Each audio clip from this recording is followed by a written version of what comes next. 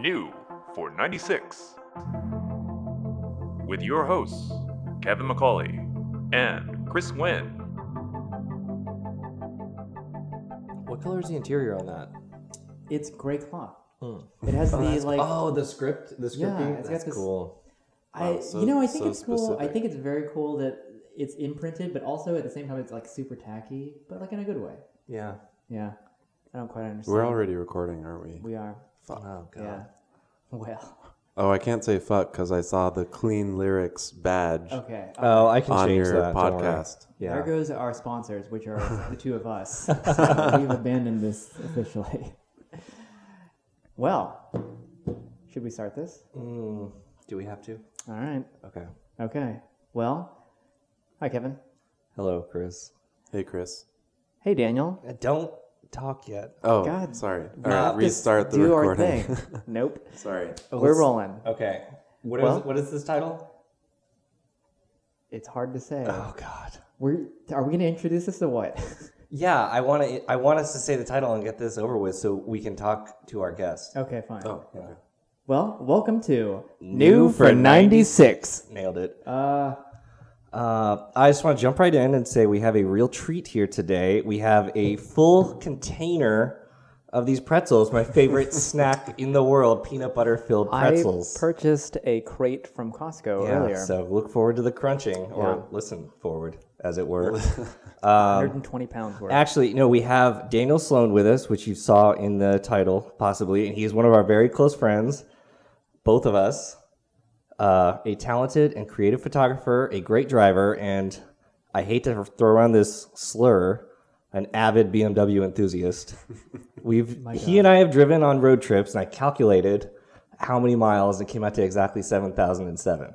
So Wow. it's a Hellcat Yeah. of distance together. It's like a Yeah. limo Hellcat. Daniel Exactly. Daniel also wheelbarrowed my near lifeless body from the top of Pikes Peak when I suffered from, what did you suffer from? Altitude sickness. Altitude sickness. You said it was fatigue when you went to rehab. If I'm honest, it was just a lot of alcohol. But, when isn't it? But yes, welcome, Daniel. Thank you. Thanks for flying all the way down. I'm going to interrupt you here. I'm going to overtalk you the entire time. But Daniel, tell us about yourself. Where are you from? Well, first of all, I'm honored to take part in this podcast, and as Kevin an and I are avid laughing. listener through the first 4 episodes, You've been there from the beginning. Yeah. I've been there from the beginning. I never thought I would have the chance to actually We just tricked join him. We you. told him there was pizza, and then we surprised him with the podcast. So I really look forward to this. I live in Portland, Oregon. West Coast, Best Coast. For our West Coast listeners out there, as Kevin mentioned, I'm an avid BMW enthusiast. I have an LCI E46 M3 Cabriolet 6-speed manual, not SMG, that I've had for 6 years now. Yeah. Almost to the day, actually. How many miles? It has 145,000 miles Okay. on it now. I've put 85 of those on. That's it. great. And you've been everywhere with this thing. I've driven it back and forth across most of the country a few times and up and down the West Coast a few times. And I put winter tires on it in the winter so I can continue doing that in any season. Yeah, like half of the national parks that I've been to in the U.S. I've been to with Daniel in his M3, including Crater Lake in the middle of January on snow tires. We had the top down, and I just think it's so cool what Daniel does, because it's not about what you drive; it's what you do with the car and using it.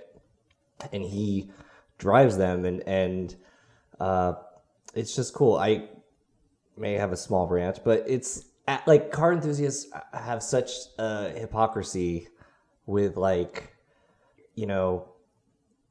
we want everyone to get out and drive, but then it's like, ooh, I'm gonna lust and pay twice as much for this 19,000 mile car on Bring a Trailer from 2004, and it's like, I want to say that we're living in a different time now too, though, where like we really appreciate like a driver, as in like the car that is classified as a driver. Like looking at, I'm really fascinated by 500,000 mile like Land Cruisers or like 911 SCs with like 300,000 miles on them, like that fake one.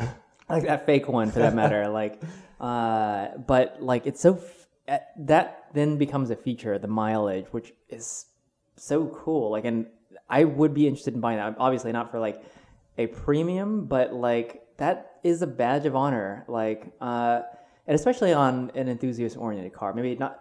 I mean, even a Land Cruiser, to be quite honest. Like, just that you know that car has been on adventures, like whatever they might have been.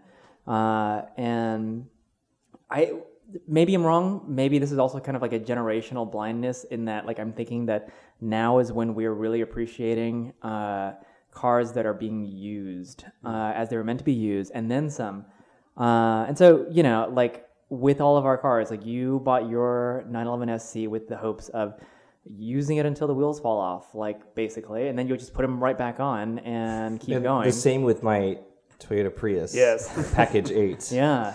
And my E91 BMW wagon, I'm hoping to be the same way. I think I'm going to keep it for a really long time. Like, it has low-ish mileage now, and I'm hoping to keep it. I mean, it's a car that I've always wanted, and it is built for adventure in a way. And your E46, Daniel, is that. It has been that for you. Like, and you've also purchased perhaps a couple of other adventure cars, although I don't know what you classify them as. Sure. Well, I just want to reiterate first that I plan to never, ever, ever sell this M3, and it's been a goal throughout the ownership to take it places where most people don't take M3s. You know, most people don't put snow tires on an M3. Most people, even with the convertibles, they'll like put a hard top on it and sometimes never take it off. So what's the point of buying the M3 that weighs 500 extra pounds if you're not going to use the convertible? They should have waited to the M4. Exactly, yeah. Get a convertible that weighs 1,000 extra pounds. Yeah, or you can put the hard top on and really live that lifestyle. Right. So, Eventually I'd like to drive to Alaska in it. Not in the winter, because that's probably impossible, but at least, you know, reach the extremes of the continent and just... Man, that would be a trip. Yeah. I mean, and we've all seen that Z3M coupe that did that trip to the Northwest Territories, I believe. And the pictures are just so like romantic, like this dirty, muddy Z3M with like a missing mirror and a dent, and like it just looks so cool. And even though I probably would never ever make a trip like that myself, just because of how long it would take, but it does sound... And your frailness demonstrated at Pikes Peak. Yes.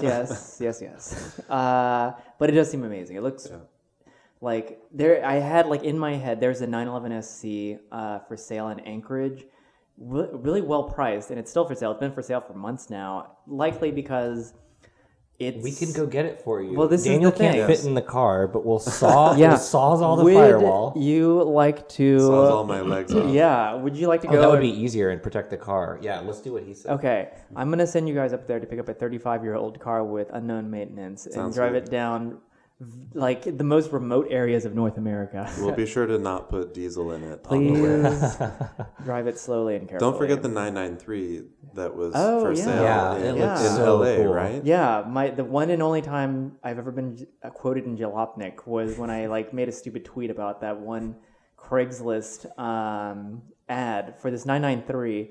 The ad was driving to Alaska, put $3,000 into maintenance, like gonna drive back afterwards, cars for sale, like after I'm done with the trip.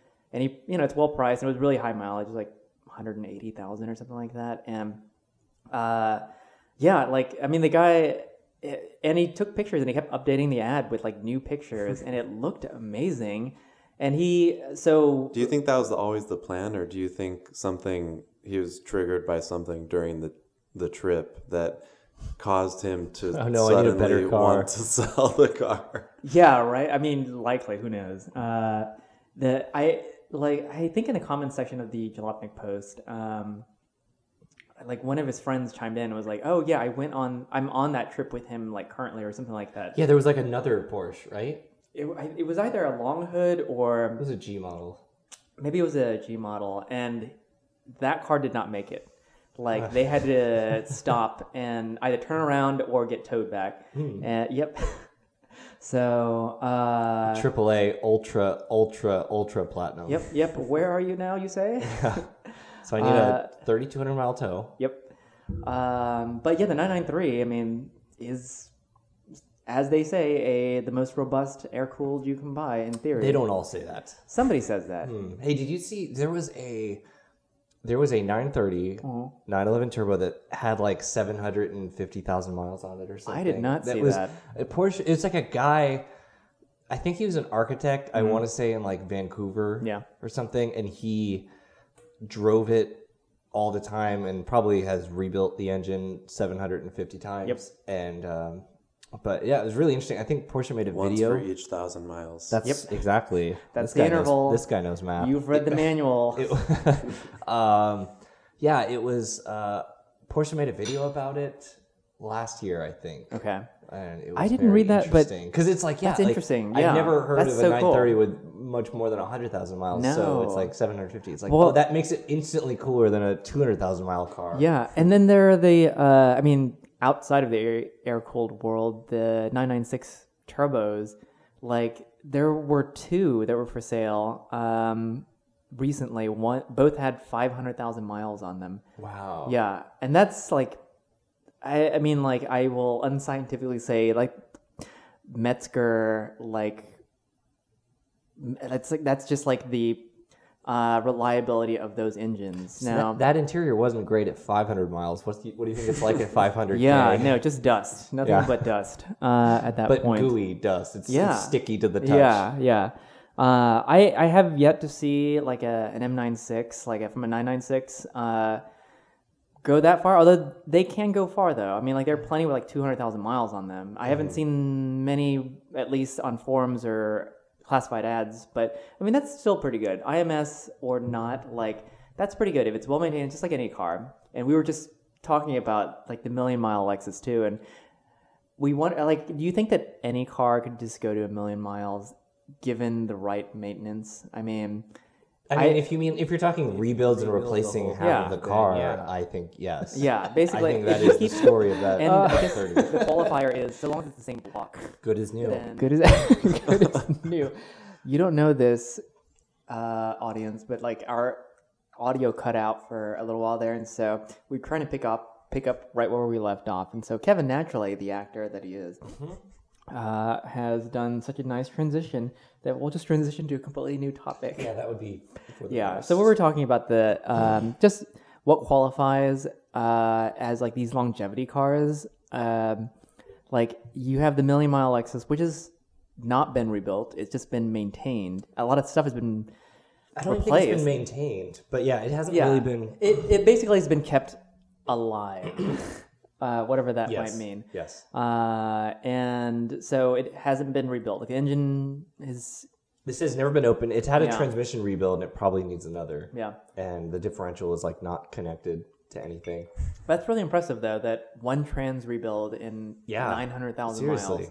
miles. So, because we talk about air-cooled Porsches, and like we look for cars that have rebuilds done. Otherwise, you're looking forward to like at 100,000, 120, maybe if you're lucky, 150. And this Lexus has gone like 900,000 miles with a few trans rebuilds and then like no engine rebuild. Yeah. That's insane. But there are two different driving experiences, I guess. So as that goes. Yeah. Anyways. Daniel, what are the other adventure cars that you were talking about this and we kind of diverted Yeah, no for problem. a second? And you live in a city that has public transportation, unlike Yeah. us. So all of your cars can be adventure cars. Yeah. And all of your intercity travel is other ways and walking and things. Indeed, yes. I am also very lucky to work from home, so I don't have a commute, but I did commute for a few years in the M3, and it was totally fine. I also work from home, and I somehow have driven 3,000 miles in the last month and a half without any Without special leaving the trips. city. Yeah, exactly. So in March, one pro tip, if I may, don't buy a car in the middle of also buying a house, because apparently banks don't like that. No. But I purchased a 99 BMW E38 740i Sport. That's the sporty shorty. Yeah. Oh, that's what I call it. Yeah. And That's a good car. it's special because not only does it have the short wheelbase, so the proportions are a little nicer, it has the M parallel sport wheels that we all know and love. That every 7 Series should have. Indeed. And it's also the mid LCI. I was gonna say it's Oh mid my LCI. It's right on the cusp. It's mid LCI. So Yeah. if you We know know we're using anything this about incorrectly, by the way. what? It wasn't an LCI at that point, was it? Well, Officially. who knows? Right. We've been asked by no one to explain our usage of LCI, but continue. Yeah, It's we'll just we'll update touch on it. everything. We'll touch Yeah, on it in a yeah. moment. So the E38 was, at least in the US, was available from 95 to Remember when BMW 01. had E names for chassis and cars were good? And they such? seemed to have plenty left, and then suddenly they just ran out of E numbers, Yep. right? That's one. Yeah, once they started doing a different E I number. can't hear you. We're up to G now. We're up, I was going to say, they've run out of Fs now, too. Yeah. As we have as well for BMW. once every number of door and wagon or not variation Yeah, they used got that, its own number. Then used they that ran up out of real numbers. quick. No, but anyway, the 99, and not even all of 99, but the 99 that I have is mid facelift or LCI, life cycle impulse. Yeah. Sometimes it definitely seems like BMW impulsively changed Yeah. the Whoa. styling of Yeah. a car. Can we actually confirm when they started using we add- LCI? Can we add a lap track there? Yeah. Yeah. I use LCI for everything. He does. And I use- do too now. as Yeah. Yeah. When I got better toilet paper at the house, you said, like, your LCI toilet paper is fantastic. It was a market improvement. Yeah. Yeah. But, oh, man, that generation, I mean, everyone loves that generation. Like, it is the last. I will say that the Bengal 7 Series has grown more on me, but it compares none to your gen. And I remember seeing it in 95, and I even kind of liked the 95. So it was 95 till when did they update it? So in 90, I'm it not was sure of the 94. exact production month, but they, from the first few years, they had the black trim, the black side skirts, and front lip and rear bumper color, and also the headlights were basically perfect rectangles. Yeah. And then in 99, the model I have, it retains the black side skirts and front lip, But it has little notches. but it has the curved scoops To look like an E46, to- basically. which- to mirror yeah, the if you- E46. If you think of an E46 which had just headlight, launched. that's the update they made. So Yeah. I really like it. Don't 'cause- say update. I'm sorry, the LCI they made. Yes, there you go. So I really like it because it very much has the 90s look to it. It has Yeah. the amber corner lights. It has I mean, for whatever reason, BMW for most of the 90s was using a very dark gray side skirt Yeah. on many models. And it's like anthracite? Is that the color? The color is anthracite In the metallic. interior? That's a really good Yeah, color. and the interior is black. Okay. So it's good probably my combo. favorite color combo. I actually used to own an E39 530i Sport manual with the same color combo. You should have kept that one. I should have, and Yeah. I regret selling it, but that's a story for Yeah. Now you've got another luxury. episode. Episode 6. Yeah. Now you've got this greater luxury. So what do you feel about, so you've had this car for a few months now, and I'm sure, and we seem to be parallel, but in different universes as far parallel. in parallel, if you will, in our purchases. In that, like, we both had kind of sport-oriented cars, and then as daily drivers, and then we bought kind of wafty luxury cruisers, old ones at that. Well, mine Prius is a package 8, so yeah, I would consider that a so luxury yeah, cruiser. Kevin is chiming in with his parallel as well. Yeah. His is a nightmare universe, but It's fine. and then I bought a wagon, but prior to that, you bought another car similar to that, at least in usage, the Land Rover. That was not prior to the 7 Series. Oh no, prior to his- my car. Oh, yes. Yeah, Yes, yeah. prior to your... You bought a car, and then I bought a car, and then That's right. We're trading in succession. car purchases. Yeah, Yes, prior Which to you and I had your... done the month previous. yeah. Ugh. Prior to your E91 LCI, I purchased... Can I talk about LCIs for a second? Because I feel like people don't really... I explained it a second ago. He did. You said words, No. but you didn't have the fiery passion that I have. So Please, the LCI horse. Yeah, It's well, dead. No, no. Chris uses the term. Seriously? The issue is that the life cycle impulse is the horrible, cynical marketing speak, camel case, capital M, one word, speak, capital. The marketing speak term that BMW uses, and Chris uses this willingly. He just goes along with this charade. Yes, And- what a charade. Isn't Yes, and you give in to this. It's the official. Yes. We use official No. manufacturer nomenclature No. all the time. No, that's stupid. Audi technically wants people to spell quattro as all lowercase, and I Yeah. say, hey, it's a proper noun, so We- no, I'm gonna spell it as a proper noun. And we say 0.2 all the time for like Porsche, But that makes sense. That's different. and we also say Porsche.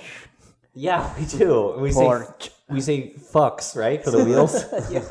Please The bleep that. LCI is the 0.2 equivalent for Right. BMW. Right, 0.2 but is just better than LCI. I use LCI to mean anything. Daniel and I frequently talk about the Camaro and I LCI. have adopted that as well because I am a cynical person. Yeah. And as much as I love BMWs, I also am averse to their heavy-handed marketing techniques, I suppose. yeah.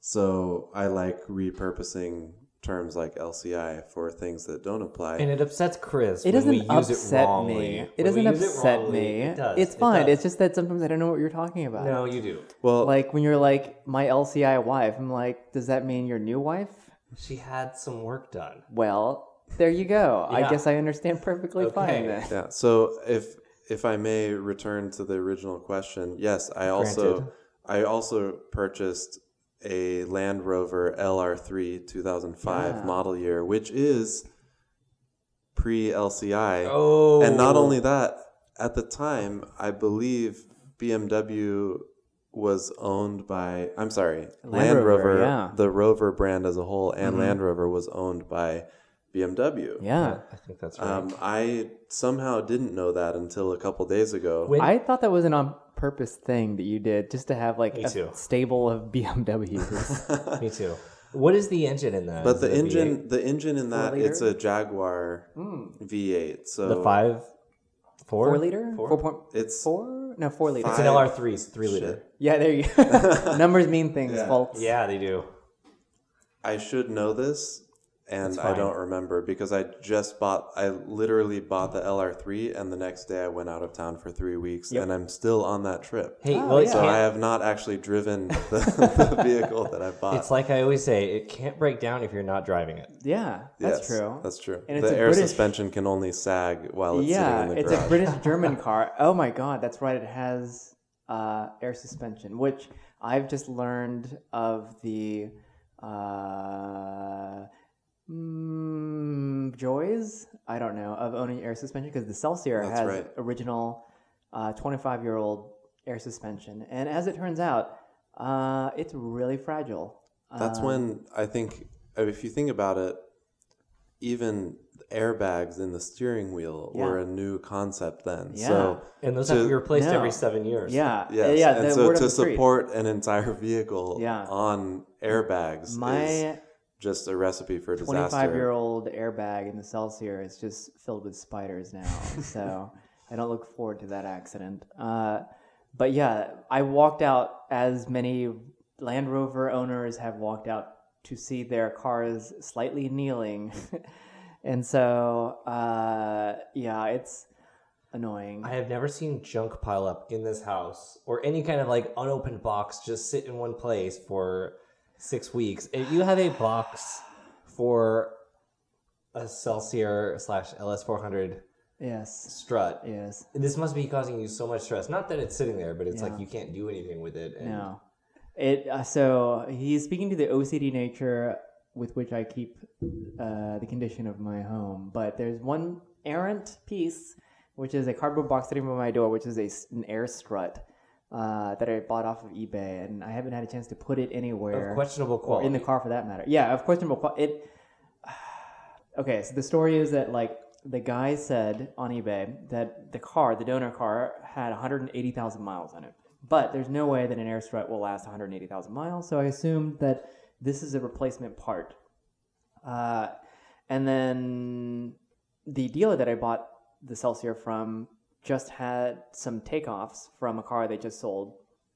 A set of 3 struts. I think I'm going to buy them just to have as Just like backups. just backups, because I should just do a cheaper coilover conversion, but I don't want to. I want to keep this you car have to like keep it original. I want to keep it original. I'm the only person that ever wants to keep like this, basically an LS400 original. But so I'm going to keep the uncomfortable air struts. Like a modern Camry is more comfortable than this car. But no, I mean, so I'm going to do it. I'm going to do it, and we'll see what happens. And with my Land Rover, which this was the first, the LR3 or Discovery 3, which is what they call it outside the U.S. because the Discovery name in the U.S. had such a terrible reputation. That is awesome. Infamous.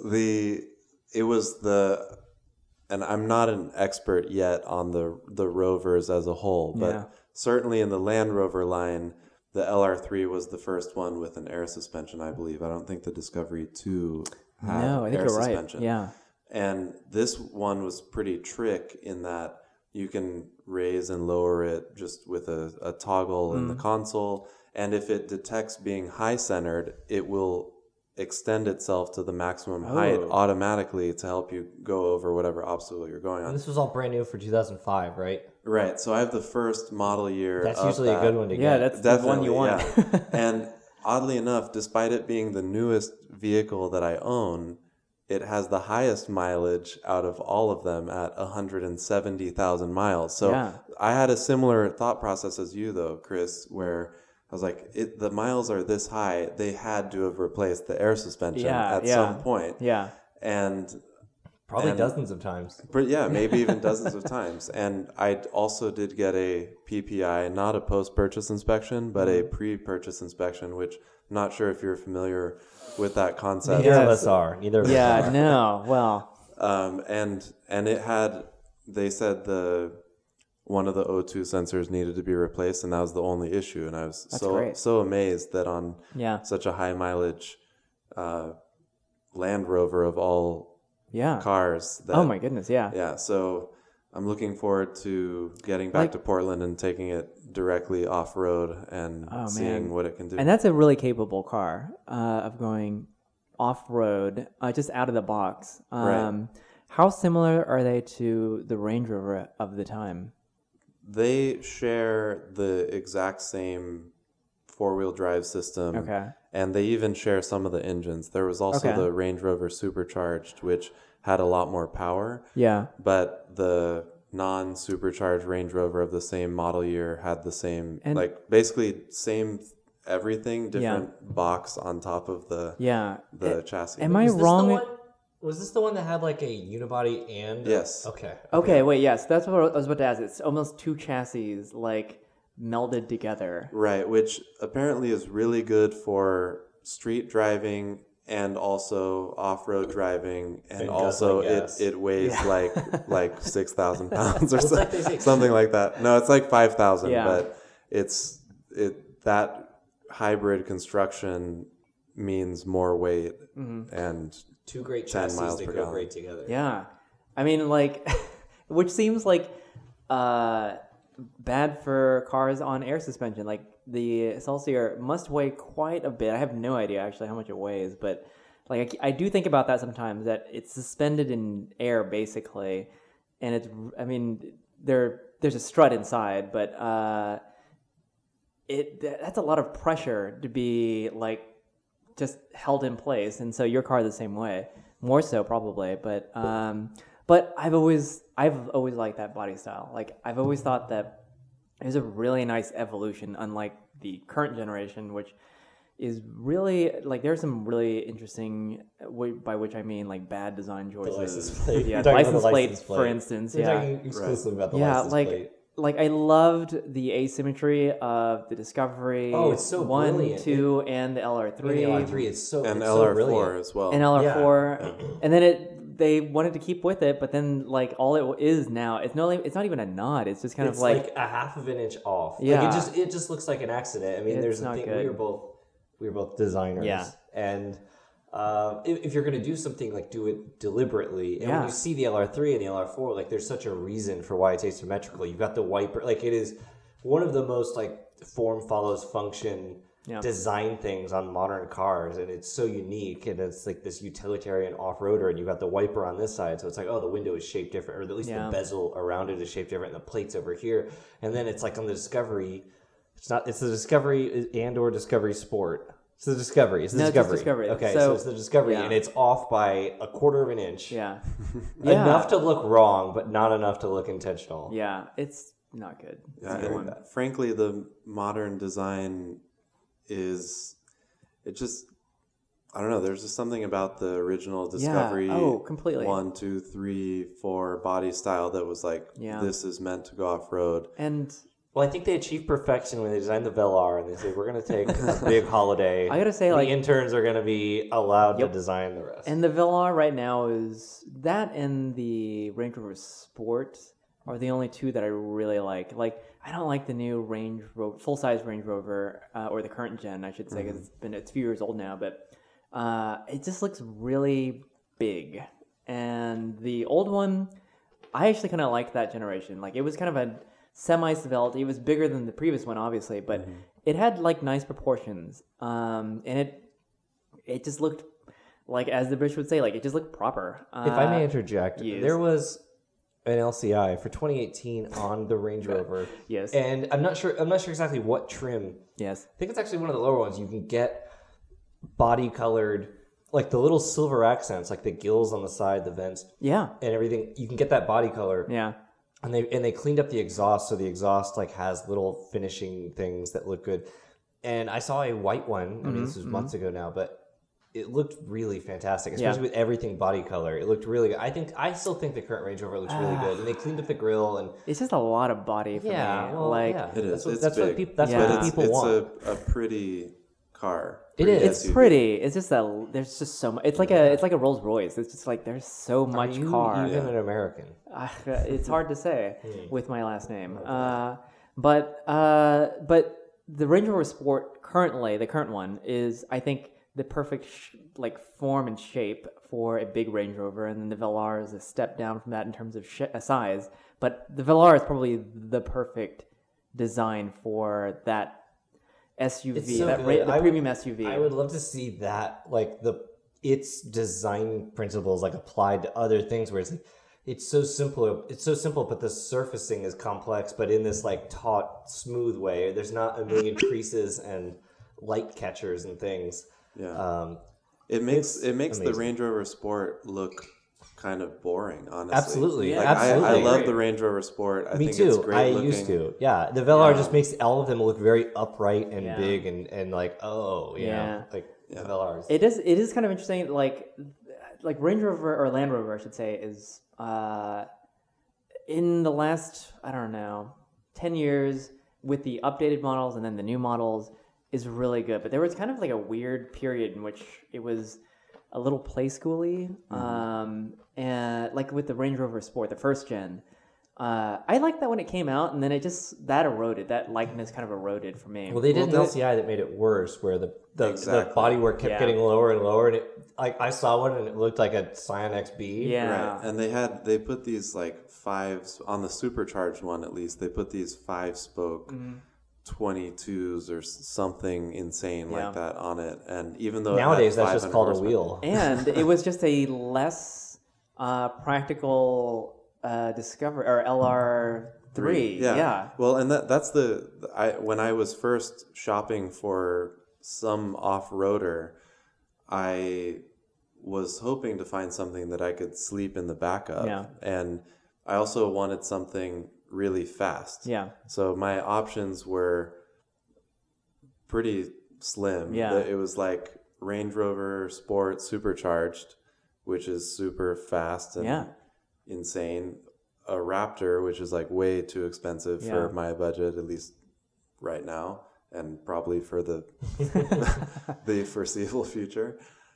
And there was the X5M, which I like, but it's not really an off-road vehicle. Yeah. So you can't, it has the ground clearance, but it doesn't necessarily have the four-wheel drive prowess that a Land Rover. And this generation is, or that generation you were looking at, not the current generation, but the prior is not they are good. indistinguishable to me. I remember when a rival executive was like, "Oh, the X5, yes, it gets stuck in wet leaves." Right. Like a rival, company that was coming out with an SUV. I think it was when the Cayenne launched or something. So ultimately, I actually last year I went to the Land Rover dealership in Portland and test drove a Range Rover Sport, not the current one, but the boxier one that I think has a really great design until they started putting all the side skirts on it.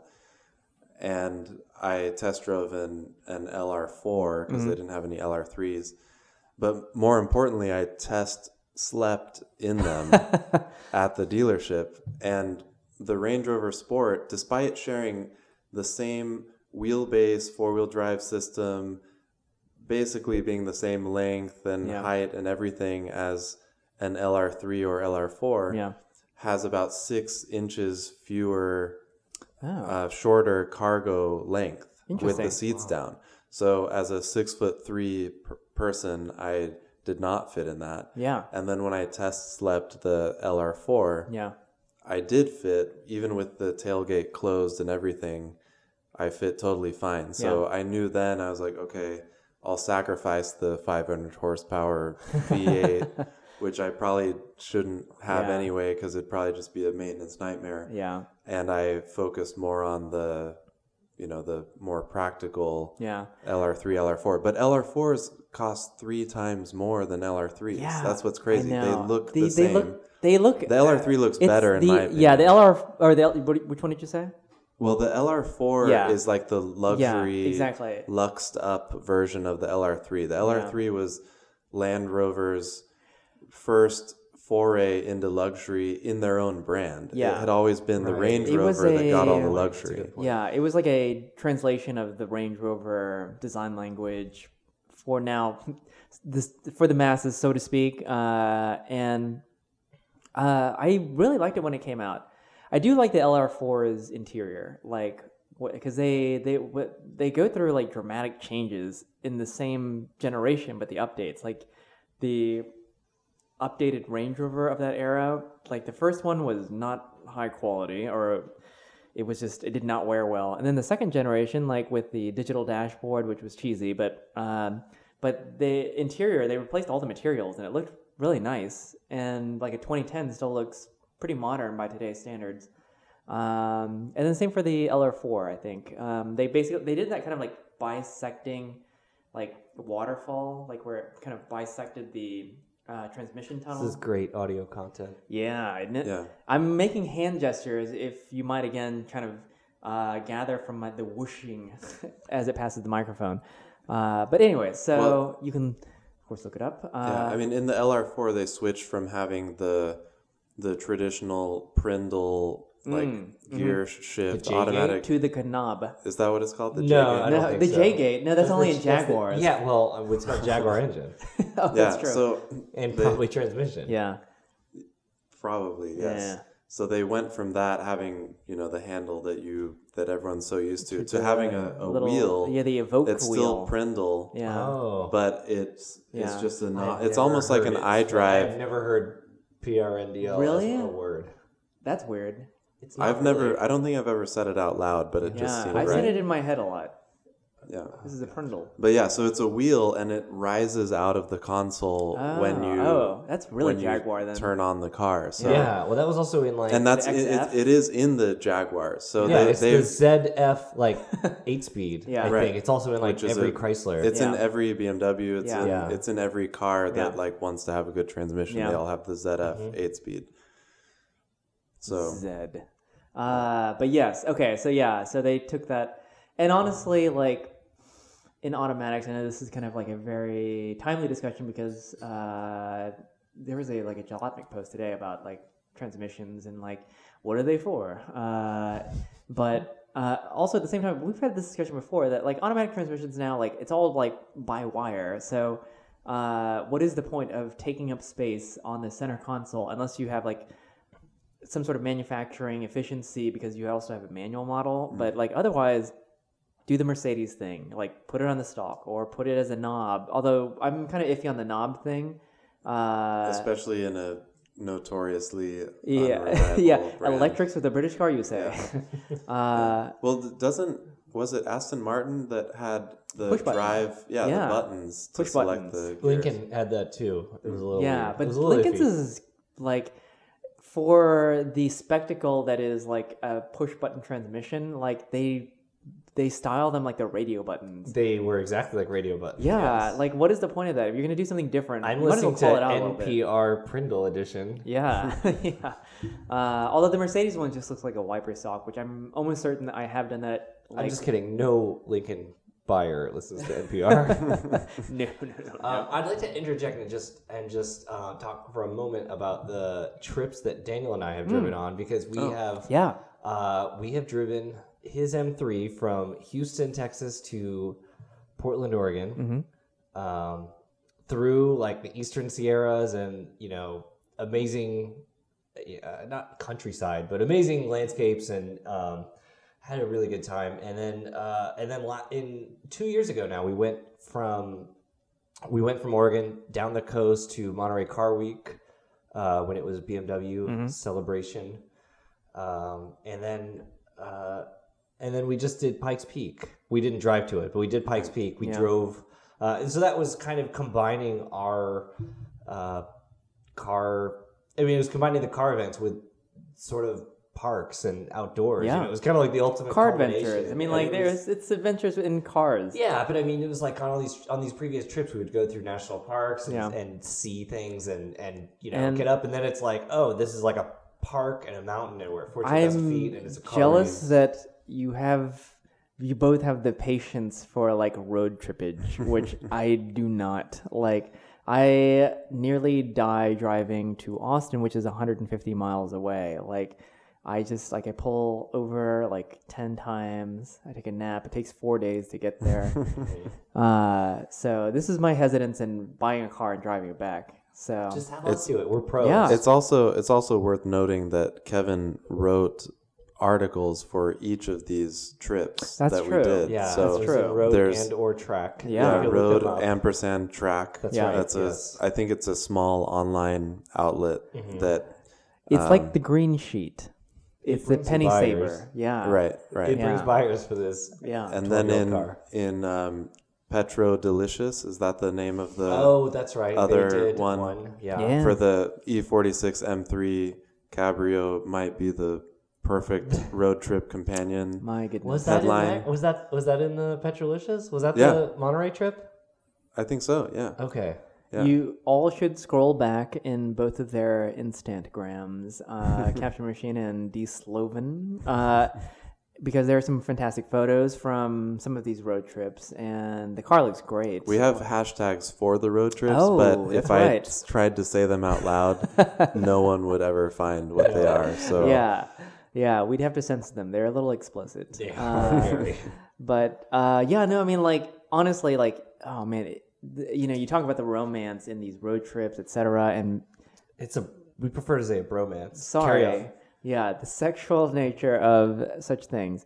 But it looked so, like, even looking at an open convertible top in a snowbank looked so cool. Like, it didn't make any sense, like, why anyone would ever do that, but, like, it was perfect. Like, it looked good and cool, and, like, makes you want to do that if you could just, like, transport yourself there and not have to drive 19 hours. So It's for me, from the day I bought that M3, yeah. it was my, let's see, 1, 2, 3. It was my 5th BMW. I had 3 E30s prior, and the E39 530 Sport that I mentioned earlier. And I always loved road trips. I always had to do them. Being from Tulsa, Oklahoma, and going to school in Portland, I was driving back and forth for summers and that kind of thing. But there's something about the M3 that just made me want to always drive any chance I could get. And it was to the point where I stopped watching sports on the weekend because I would have rather been driving. Yeah. And I always wanted to push myself to go farther and see more and more places. And as a photographer, also just photographing, not just photographing nature, but photographing my beloved car in front of your nature. companion. My companion, yeah. So it's funny how just having the right, like, if people are wondering, like, how do you, even you, Chris, you're like, how can you have the patience to go that far? It's like not even a question for me. It's like, just say when, and we'll do this. Yeah. And you and like say Bradley Brownell, like, who will travel for just 1,000 miles for a weekend, like that sense of adventure, like long distance adventure. I don't know, maybe it's because, like, I don't like being alone with my own thoughts, and that's why, like, I don't want to, like, just, I enjoy driving. I love driving. I will go, like, in an evening when I'm just bored, or I'll just get an itch to go and just drive. And even if it's just a city drive, or I just drive as far as, like, my patience will take me, like, I do yearn for that. The long distance, just kind of like cruising, is not, like, for me, it's like when it's quiet, or you're listening to something, it doesn't matter, like, it's a straight road and you're just going. I get a little bit uneasy or just impatient, and so that's me. Although, I mean, obviously with good people it's different, but when you're by yourself, well, when I'm by myself, and there are certainly some therapy issues here, but I've not yet been able to do that enjoyably personally. No, hanging out with Daniel, like, changed. I mean, it changed. Like, when I used to have a Boxster S, and I knew it wasn't the car I wanted to keep forever, so I was always kind of worried about keeping the miles off of it, which sucks. It basically, like, ruins your enjoyment of the car. Yeah. And it was your only car at the time. Yeah, it was my only car, and so I just would always kind of hesitate, and, like, it was expensive to fix, and my heart wasn't really into it to, like, repeatedly fix things. It was fine, but I didn't love, like, racking up miles on it. And seeing, like, Daniel, you know, and experiencing, like, driving huge distances and just, like, putting yourself in places that you otherwise would never be, and never be able to drive. And it's like, oh, I could go to the middle, I could go to Death Valley and rent a Fusion, but it would suck. Like, it's way more special in your own car, and in a car that means something, and it has performance to exploit. I would love to reach 1 million miles in my M3. I don't. At the rate I'm going with buying other things, I don't know if I'll make it there. But I would. And at the rate you're going with walking around your city, come on. Guzzle some gas, that was your please. mistake, being Lots in a of people walkable walking city. here. Yeah. In terms of having one car to do it all, I can safely say that I would have been content with just the E46 M3 forever. You also live in a place where you don't necessarily need air conditioning. Not that your car doesn't have air conditioning, but some of us. You don't need air conditioning as frequently in Portland as you do in Houston. Which freaks me out when I visit and houses don't have AC there. Entire houses do not have AC in Portland. Most of them do not, in fact. But I had the car for 5.5 years and happily drove it every day for every purpose, for commuting, for road trips, for sporty driving. I think that sums up the ethos of BMW, or at least what I think the ethos should be for BMW. It's an everyday. I thought the ethos was Carbon Core. Well, that's why it was branded on the 7 Series I looked at. So We don't recognize metallically. BMWs after, I don't know, what was the last one? 2000. BMW stopped existing. 2009. 12. What was the last E90? That one. Yeah, 2013 then. Last hydraulic steering power, or that. So Okay, so before the E90, so 2004. well, So yeah, there's this practicality to it, and then also just looking at the numbers, I remember when whether it's the new E90 335 or like the 135 or the 135 IS or the M2 even. yeah, You look at the numbers on paper and they have basically the same amount of horsepower as an E46 M3 yeah, with turbos yeah, and that's and electric steering. man. That's a discussion for another day too. Just like where cars are going. I mean, like it's an old man discussion, but where cars are going nowadays, where it's like I'm the oldest man. yes, where you just you don't need all of this horsepower, and honestly, there was kind of like. I mean, this is a very bad statement, but there was a peak, where the physicality of what a car could achieve with the horsepower and then enjoyment on the road. I mean, on the track is another thing, but we've kind of surpassed this a lot in these cars that, you go past 400 horsepower. It's like, when are you going to really use this? Are you really enjoying this? Yeah, it's a party, a party trick, etc. But anyways, Hang on, Ralph Nader. Could we maybe All right. talk about the hot cars thing? Because I think that's a Okay. broader Yeah. discussion. But this on the last show, I mentioned the hot cars trademark binder system, and I was kind of speaking off the cuff because Chris had provided one of these examples, and I was just sort of talking about how it arrived in the mail. And I don't remember signing up for it. And they kept sending me inserts, and then they sent me a collection notice. And I didn't take it seriously because my mom was like, "Oh, we don't have to take this seriously." Yeah. So I think I relayed that, and Daniel said that happened to me too. And I think it happened to everyone. And my two theories are: if you had a car magazine subscription, they sent this to you. Or my other theory, which I like better, is when you're 18-year-old boy. And Gillette 18? You were 18 when this happened? No. I was 16. 11. No, I was 16. But I'm saying when you're 18 and Gillette sends you a Mach 3 razor, that happened to everyone I knew.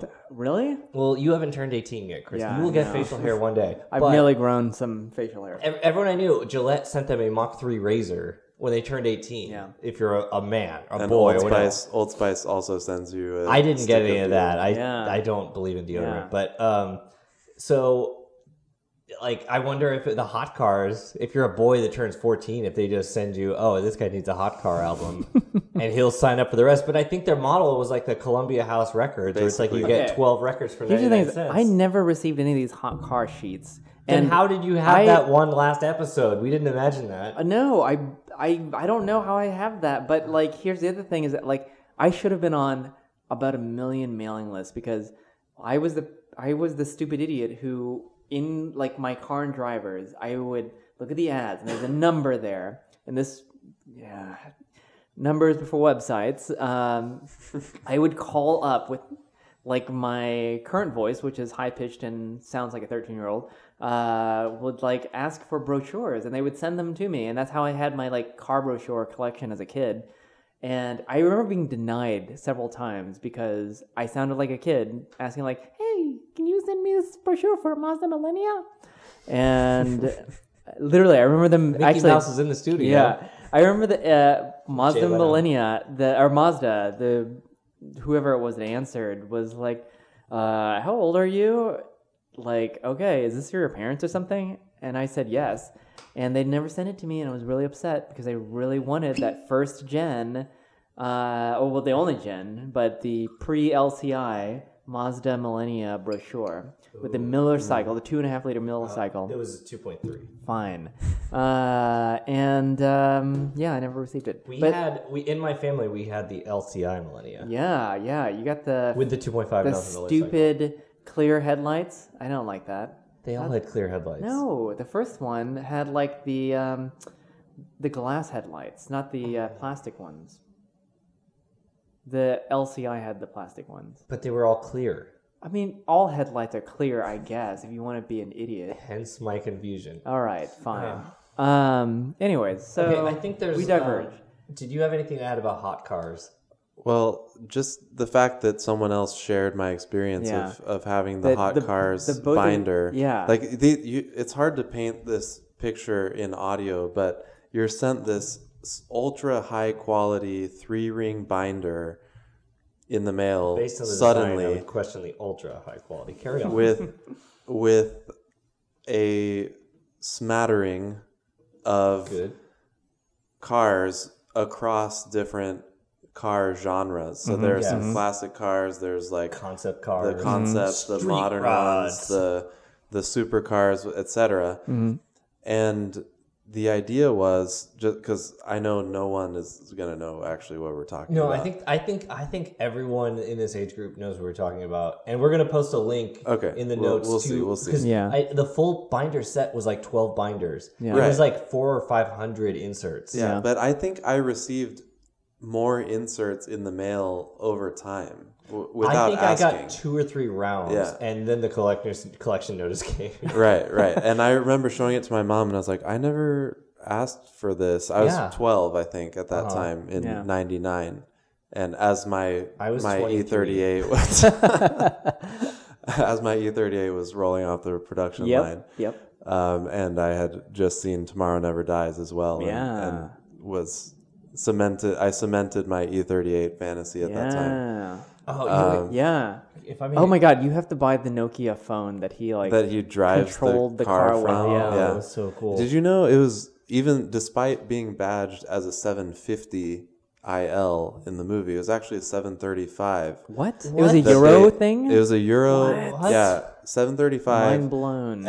Or maybe even a 730 that they put the M parallels on to make it look like a 750 Sport. I can't believe. I bet the studio sold that car and it now has aftermarket black kidneys. Yeah, no doubt. Yeah.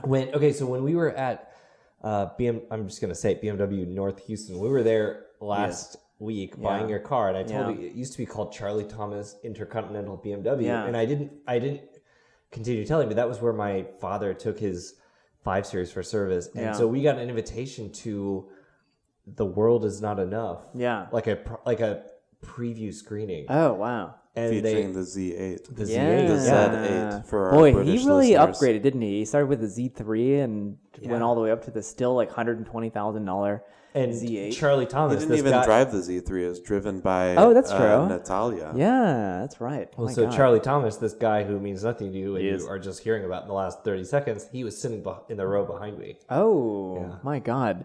It was a pretty big deal. Wow. Yeah, I didn't know that North Houston existed until 2017.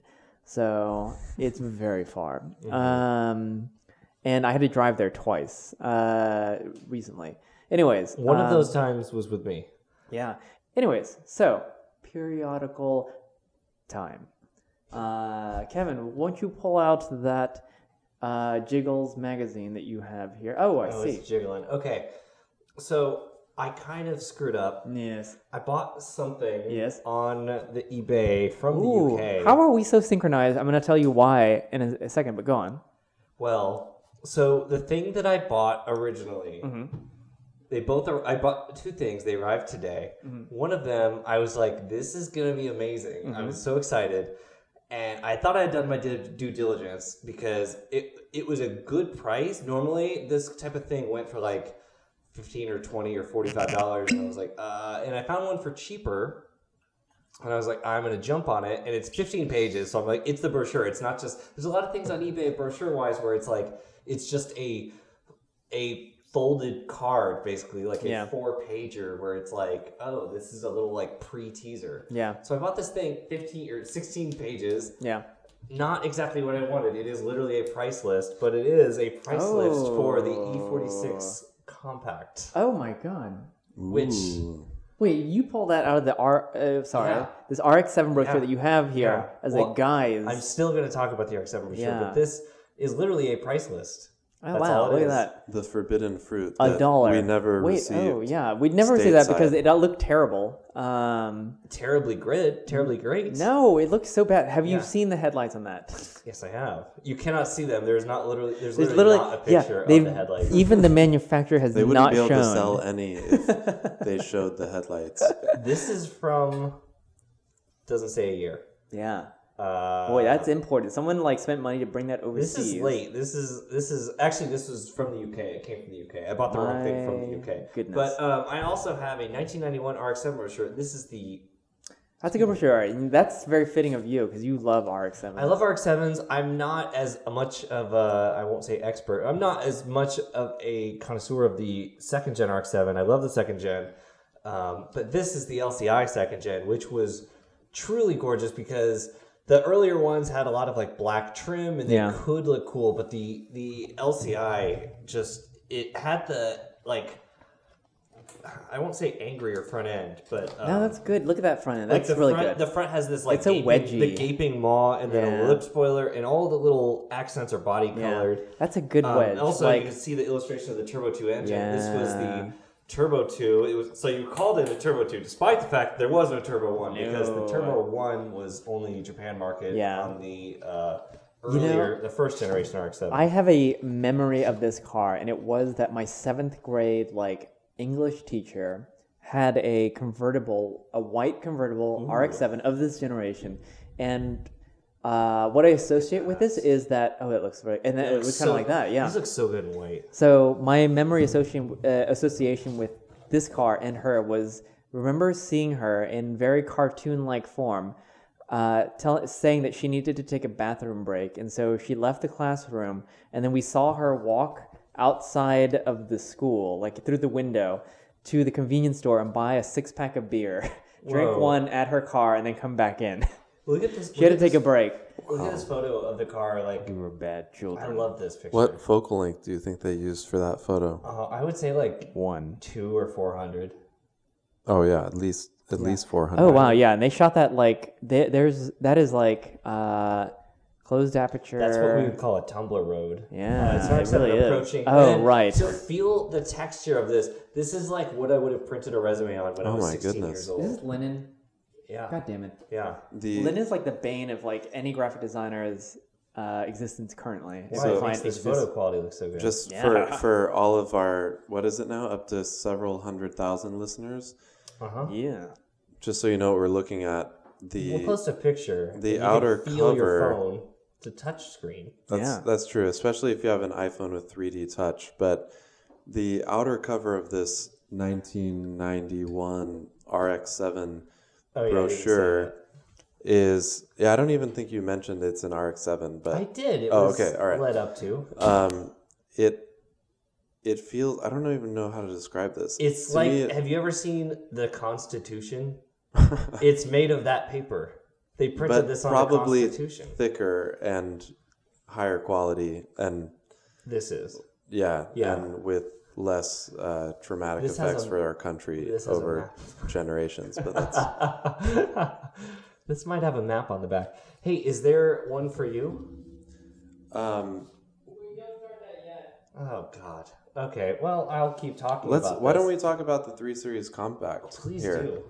So on your last episode, episode 4, Mm-hmm. you mentioned the 318 Ti Compact of the E36 generation. That was 2 episodes ago, but yeah. Oh, 2 up. Sorry, yeah. That would have been the mid to late 90s. Was that still called an 3 E36? Series? It was called the E36, yeah. Okay. And that was available in the US, in North America, I should say. Yes. But it didn't really sell very well. So for the E46 Compact, like this was BMW's idea of how can we make a smaller car before introducing a 1 Series or something like and that? I remember the weird thing was like the E46 was introduced in 1998 as a 98 model, I think, or 99 model, Something like that. And the compact wasn't till like 2002. Like it was years later. Like it was much later. And then when it came out, it was radically different. Had different fascia, different grille, different bumpers. Obviously, the rear was different. Yeah, and they didn't even try to sell it in North America No. at all because they just knew like people didn't want that. And this was actually at the same time that Mercedes had the C230 compressor coupe, which I think stands as one of the ugliest Mercedes it wasn't ever good. made. Why? Okay, first of all, like I don't understand why they had to try to make them different because it was basically like they took the front clip but like altered both of them. But the current generation, actually, if you look at, and I don't know if this is actually factually accurate, but the current hatchback version of the C-Class, or maybe it was the previous gen, looks just like it has the front clip of the sedan and coupe. Why didn't they just do that? Because did you say I stepped away to the restroom, but did you say that you disliked or liked the... Who was that masculine man that just stepped in right now? E36, the TI. I like the E36 compact. Yeah. I don't think it's as pretty as a standard E36 obviously. coupe or sedan. Yeah, and it has like almost like an E30 interior, which is interesting. And suspension. Yeah, Yeah, the rear semi-rear trailing arm suspension of the E30. But the funny thing to me is you had Mercedes and BMW trying to have these down market models that were two-door. Yeah. And because two-door was cool, that was like what meant sporty. Yeah. But also the people who would be buying into this price point are likely looking for more practicality. Yeah. And so ultimately, you know, these didn't sell very well. The C230 compressor coupe didn't sell very well because the four-door, first of all, that C230 compressor, I think, was a really attractive sedan. Yeah. In sedan form. It was the 202, I think, and four-cylinder supercharged, 190 horsepower, 6-speed. Kevin, I think, disagrees with this because that would be the generation. That'd be the generation of the E-Class that you hate. No, we're talking C-Class. I know, but it was the same generation of that. So of that era, rather. Yeah, I don't like that. Yeah, E-Class. so it was just kind of like the new millennium kind of like puffy, but I kind of liked it. 03, yeah, I think. Like the C46 at the time. I think was it the C46? C43. 43? Okay. C43 at the time. I thought it was kind of a cool car. Like, and it's still kind of, oh, no, it was a C55. Are you talking, well, in that body style would have been the C55. C55. No, C32. Was it? Because it had the supercharged V6. Years. Oh, right. I sold something on Craigslist to someone. He showed up at my house in a C230 compressor. Okay. I hatchback. loved the square-bodied C32, C32 and C36 and C30. Oh, god damn it. Okay. Well, you said C46. C36 Definitely and not. C43. Definitely No. not. Sorry, it's a C46 M3. Okay. I'm correcting here. It is so that square body model was a C36 and a C43. So you could get. And the C32 is what you're thinking of in that body style. Yeah. That we originally were referencing. So back onto the now that we've lost everyone. I know. Onto the periodicals. Back to the periodicals, I should say. Do you want to go that route, or you want to see what I last minute fished out here for this whole purpose? Okay, all right, buddy. What's funny? Okay, so just sorry before we jump straight back into the periodicals. The C32, we're talking 03, 04, 05 ish. This was the Mercedes answer to the E46 M3, basically. But they had it in four-door form. Yeah. So it was a supercharged V6. Oh, man. I think it was about a 350 horsepower. So it had a little bit more power than the E46 M3. Because there was no... Well, I guess the CLK was technically a C-Class coupe, but... It was an E-Class. No, it was a C class. Oh, I can't remember. It was a C class. Well, it started with C, Chassis. but Oh, I guess it was a C chassis, but it had the E styling for all that. But I know what you mean, though. Yeah, because they did the sedan, and if only BMW had done a sedan a or sedan. a Oh. There was a But- CLK but think- 55, right? Yeah, no, it was Yeah. a C class, technically. But when you fast forward to today, this is my point. Yeah. You fast forward to today, literally no one ever talks about the stupid automatic C32 AMG Yeah, no. that Mercedes put out, or the SLK 32 AMG that was also concurrent with those, Yeah.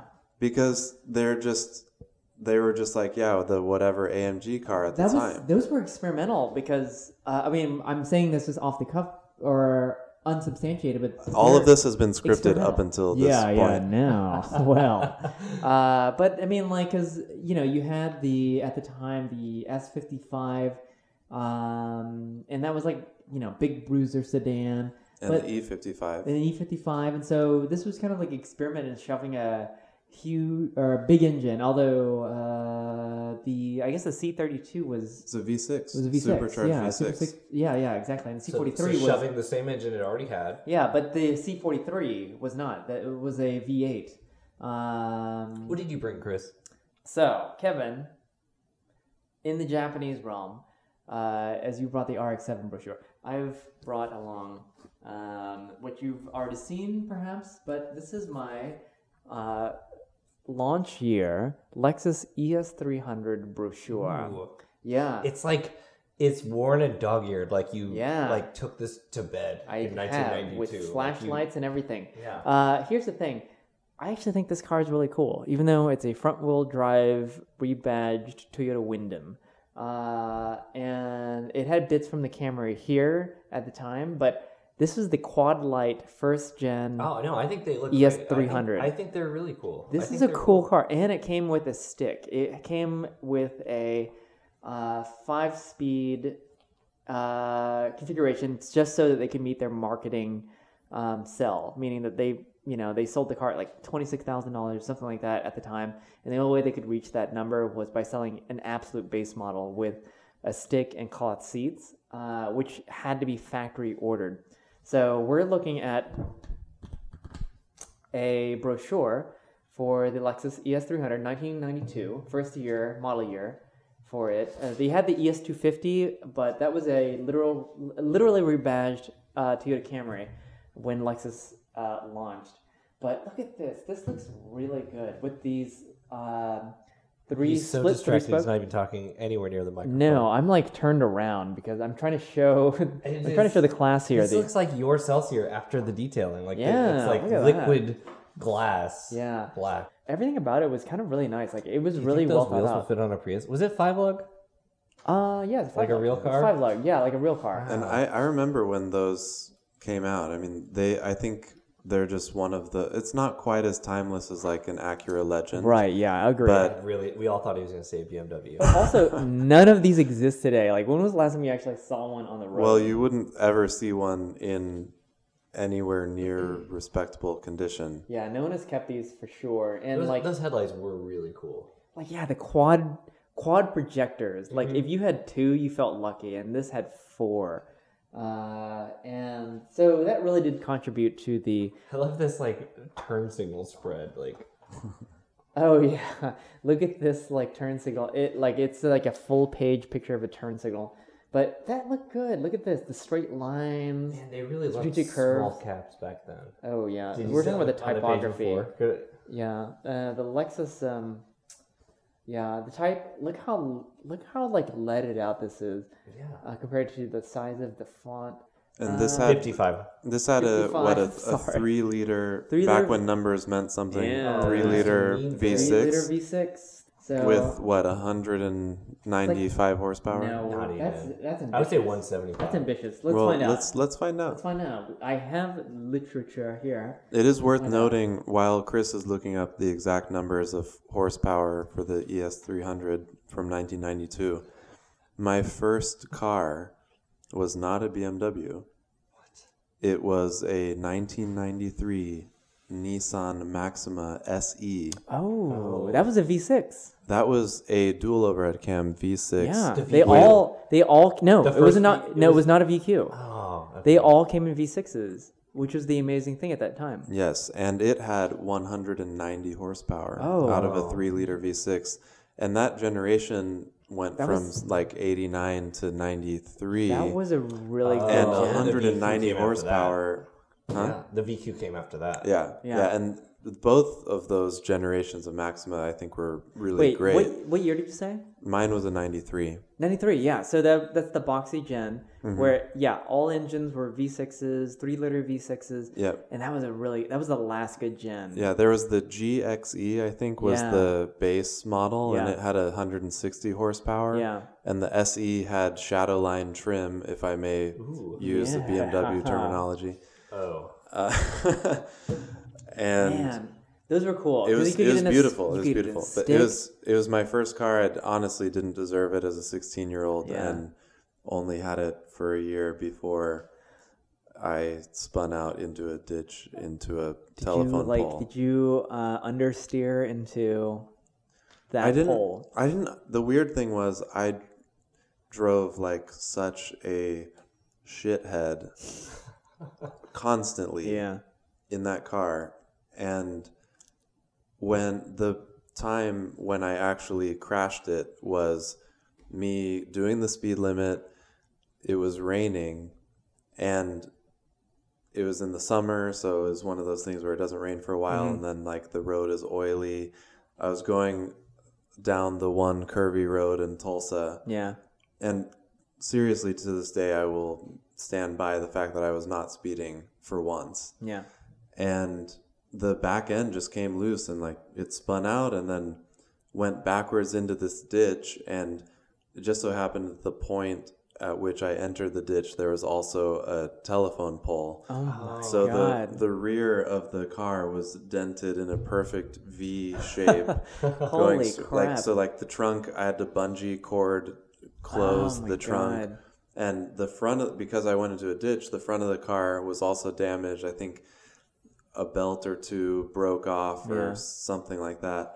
And we ended up selling it for like $500. And Oh my god. it was sad. Like I said, I didn't deserve it at the time because Yeah. it was in excellent condition, and it was a one-owner car before I got it. Wow.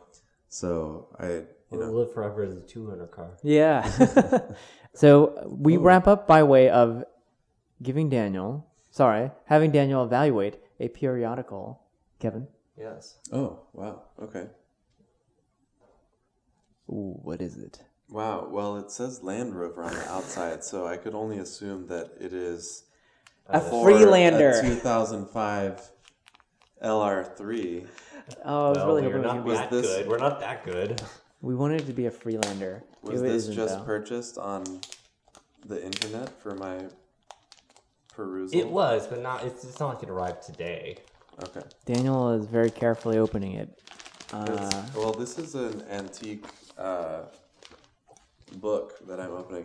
Yes, indeed, it is Look at that. a 2005 LR3 brochure Yeah. that looks almost identical to mine. So Except not that's lifted, bro. except Yeah. it's not lifted, bro, and the previous owner of mine also changed the grill to for Black some reason. kidneys. And For your some wheels reason, are curiously, it has your black wheels are kidneys. plasti dipped. Yes, and my wheels are powder coated. Thank you very Oh, much. pardon me. Yes, slightly darker silver again for some reason. So what's the prompt as I Nothing. Just I what do you present see? this. What do you see? Cool. Tell the No pressure. people Yeah. You saw us. as they literally cannot see it currently. Well, what's interesting to think about is the type of person that would be looking at this in, so let's say, the end of 2004, Oh yeah. and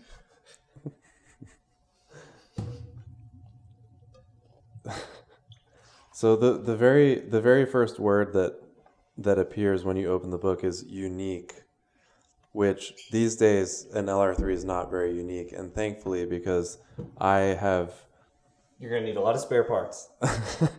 I'm going to need a lot of spare parts, and I also have benefited from its ubiquitousness Yeah. in that it's depreciated Yeah. insanely. Look how level that sits, as if like we're never going to kneel to one side or the other. That's true. And of They were course, very ambitious. In the pre-LCI LR3 yeah. had the dark gray plastic look at that. fender arches, which No, that looks so good. it makes it look a little bit like a toy, but it also makes it Yeah. look more purpose-built. I do like that because the color key, whenever car manufacturers like start with plastic cladding, bare plastic cladding, and then go to color key, it looks so bad.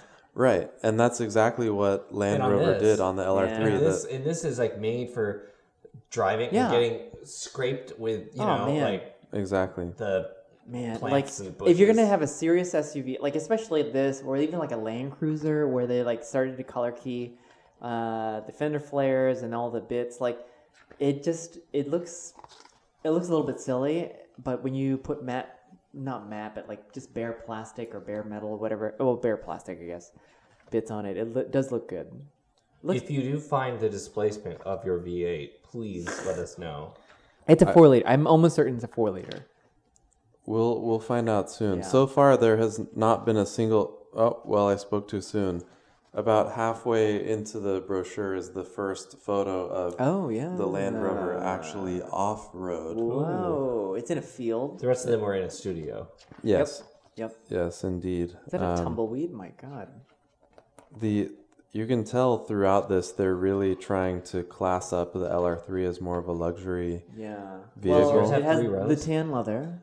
Mine has it has black leather, which that was one of my requirements. I didn't Yeah. want tan. Tan is bad. It would just get dirty too Yeah. if I'm Yeah. like in the mud and Yeah, whatever. I'm glad I don't have tan and that I have tan now. Yeah, I do have the third row seating, which I'm sure never ever Yeah. use. Do they fold up like Land Cruiser style, like jump seats? Does it have stow and go? No, they fold up and face the correct forward direction. Okay.